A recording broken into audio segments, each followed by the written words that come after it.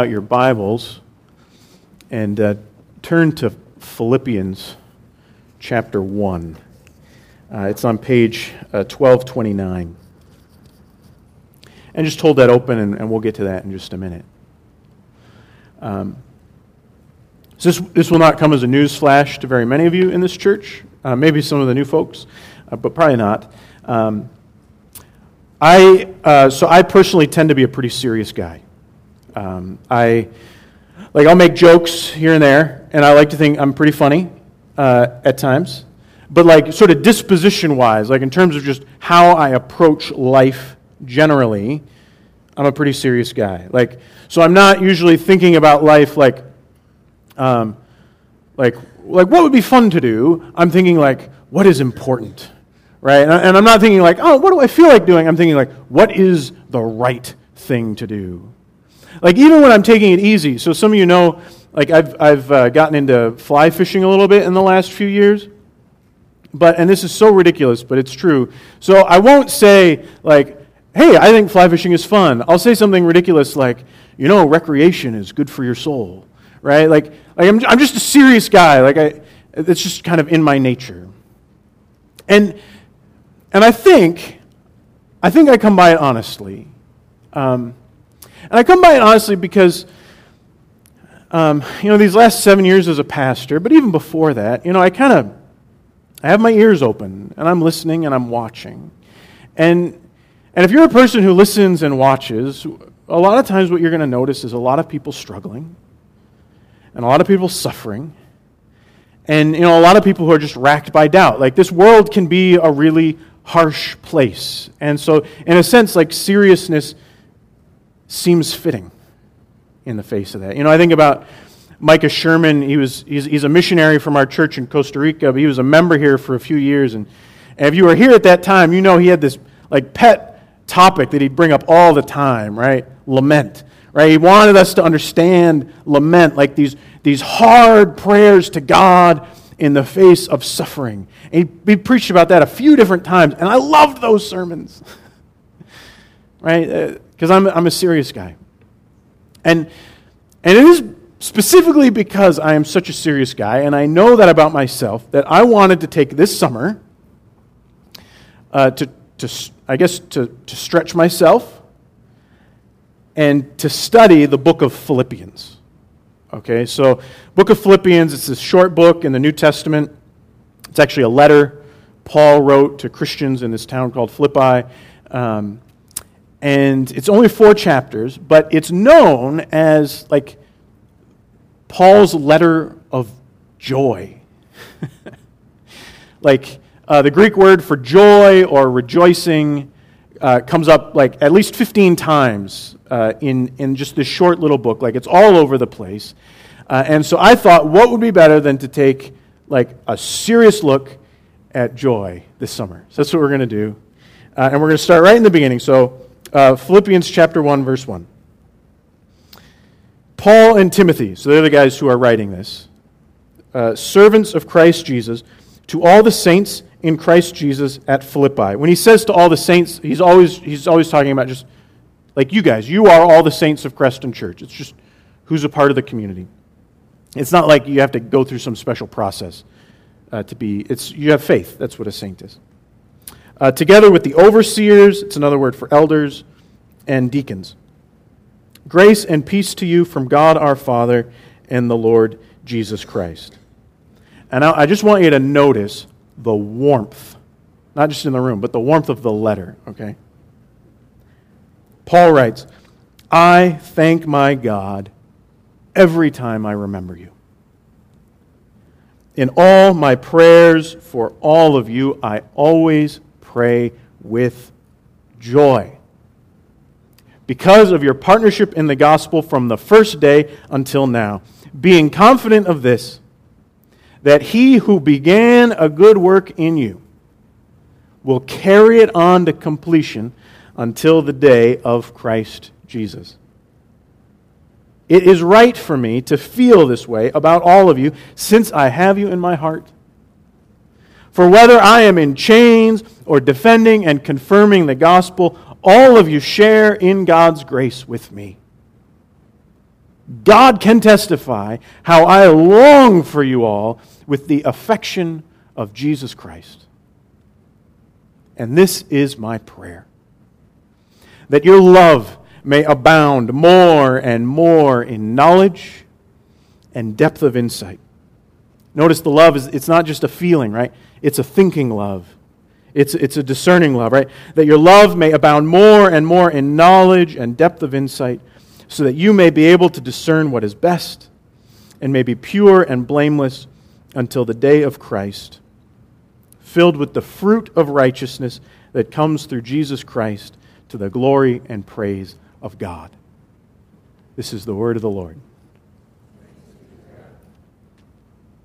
So like I said, Philippians, it's the letter of joy. You see it in verse 4. He talks about that feeling again in verse 7. Paul is praying with, he is feeling joy. Which, if you know the context of this letter, makes almost no sense at all. Okay? So start by looking at verse 7. Paul mentions being in chains. Chains come up again in verse 13 and 14. And of course, you know why Paul keeps bringing up chains. He's writing this from prison. Paul is locked up. The letter of joy comes from a guy who is behind bars. And that's not the only reason. Joy is pretty unexpected here. So we will learn later in our study that the people this letter is written to, the Philippians, those folks were being persecuted for their faith. We don't think that they were being killed for their faith, but they were probably like losing business, and they were probably being like cut off from family and friends, just because they're Christians. And then on top of that, we're going to learn that there was this group of bad preachers, and some of them were bad because they were just kind of slimy people. They technically said the right things, but they were pretty slimy. And then some of them were bad because they were like actively trying to teach things that were contradictory to what Paul had said. This is not exactly like fertile ground for joy, right? But here it is. And I think this is so important. The letter of joy, it's not written by somebody like enjoying their great vacation, right? Like, Paul didn't just get a pay raise. Nobody here just won the lottery. If anything, it is exactly the opposite of that, right? So you have an imprisoned pastor writing to a persecuted church that's being harassed by false teachers. Joy, right? But Paul says it. Paul is joyful, and he wants the Philippians to be joyful too. And Paul gives really two reasons why he's joyful in this passage today.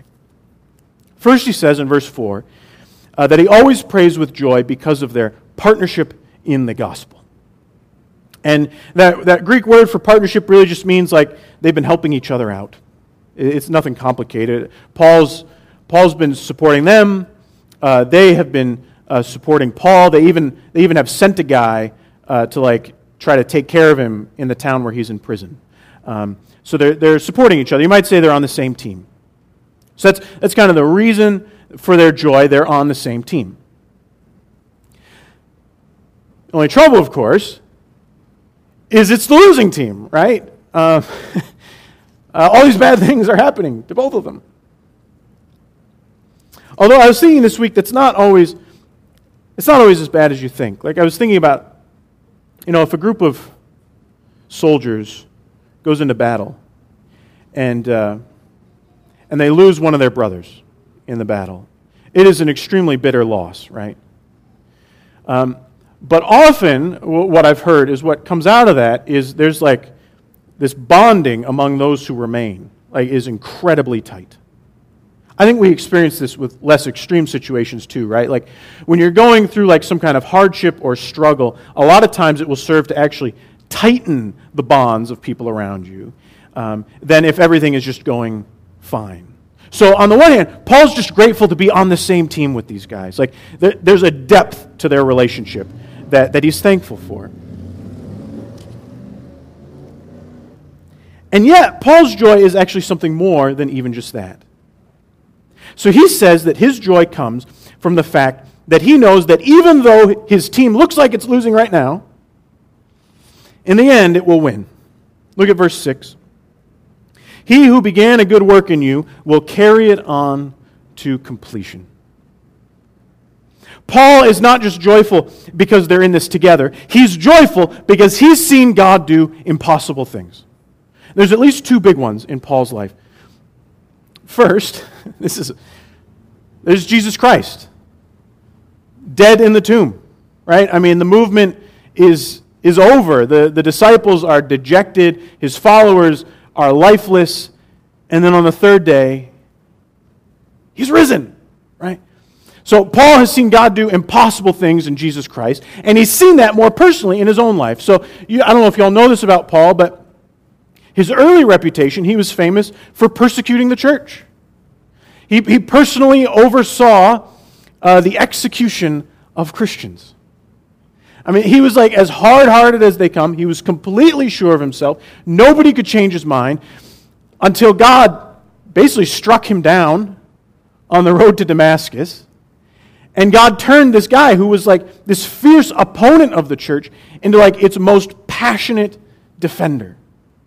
Right? Paul has seen God do all these impossible things. See, Christians like Paul, we are people who believe that whatever the circumstances, you do not count God out.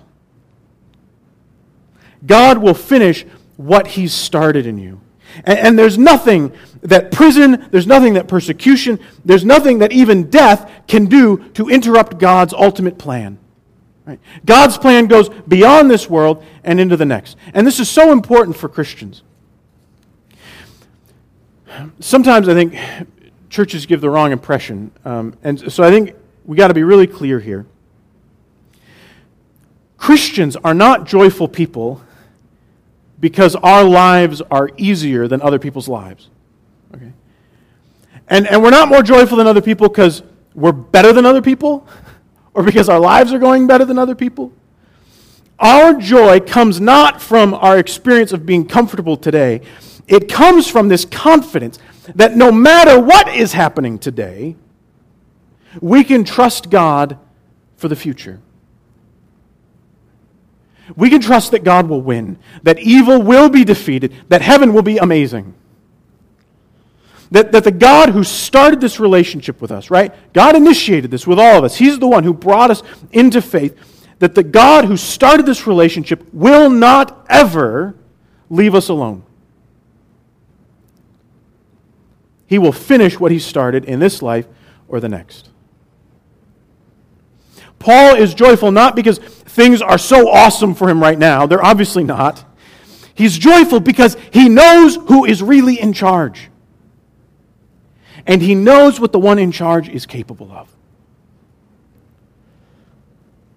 Paul is joyful because he knows that even in the worst circumstances, there is nothing, not trouble or hardship, not persecution or famine or nakedness or danger or sword or even death. There is nothing that will be able to separate God's children from His love in Jesus Christ. I actually read that passage this past week at Doris's funeral, that Romans 8 about nothing can separate us from the love of God. Doris she's a longtime member of this church, and I was leading her funeral on Thursday. And I've shared with some of you in the past that in kind of I guess, as a pastor, I kind of like leading funerals. I've said before that as a pastor anyway, and that's an important distinction, but as a pastor, I would prefer to do a funeral than a wedding. Which is like, no offense to Gabe and Karen, super excited about August, but I would prefer to do a funeral, not because I like death, right? Obviously I hate death, but because funerals at their best have this way of like clearing away all the clutter. Whereas weddings, and even the good ones, tend to be cluttered with a lot of, I want to choose my words carefully, a lot of silliness. Okay, so I cannot tell you how many times I have been asked where the bridesmaid should stand, and or this is another one that comes up almost every wedding. How should the groomsmen hold their hands? Should it be like this, like in the front? Like, is it loose at the side? Is it in the back? Right? Like, these are wedding questions, and I do the weddings because I love you all, and because I know that for you in that moment it really feels important. But of course, with a little distance, we all, I think, recognize like it doesn't matter at all. I mean, so many of the little things we do for weddings don't matter at all. Funerals, though,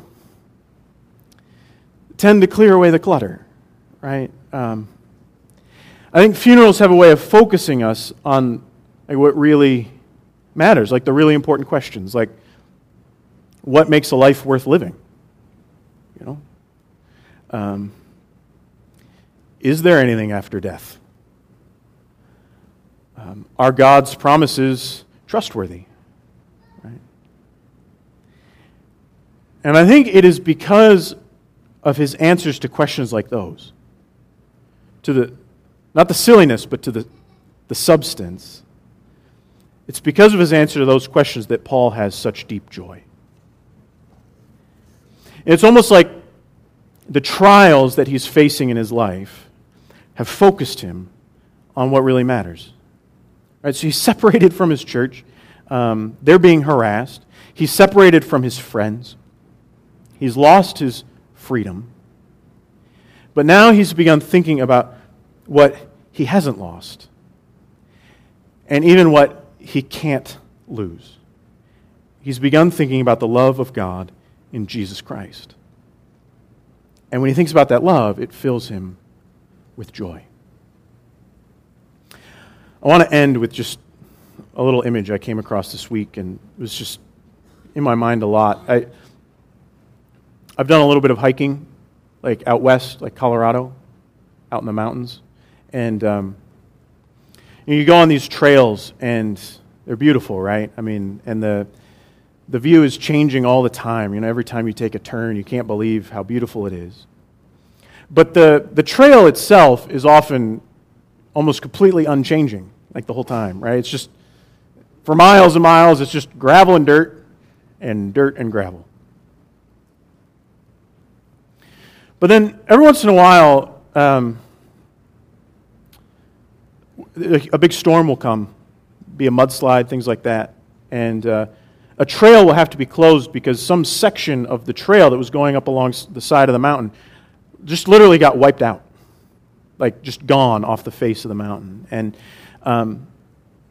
it turns out that section of the trail was it was gravel and dirt, but it was gravel and dirt all the way down. But then there will be a section like right next to that that's still standing. And what happened is there was about 3 or 4 inches of gravel and dirt, and then underneath it was bedrock. And so when the storm came and this mudslide, it wiped out everything on top, everything that you thought you were walking on. But what it did is it exposed this thing that you didn't even realize was underneath, this solid rock. And I bring this up because I think it is the same for Christians. I think sometimes we do not realize how firm our foundation is until a storm comes, right? Until that mudslide, until that stuff that we thought that we were walking on, the stuff that we thought we were depending on, until that all gets wiped away. And we realize underneath there was bedrock all along. All right, let's pray together. Lord, as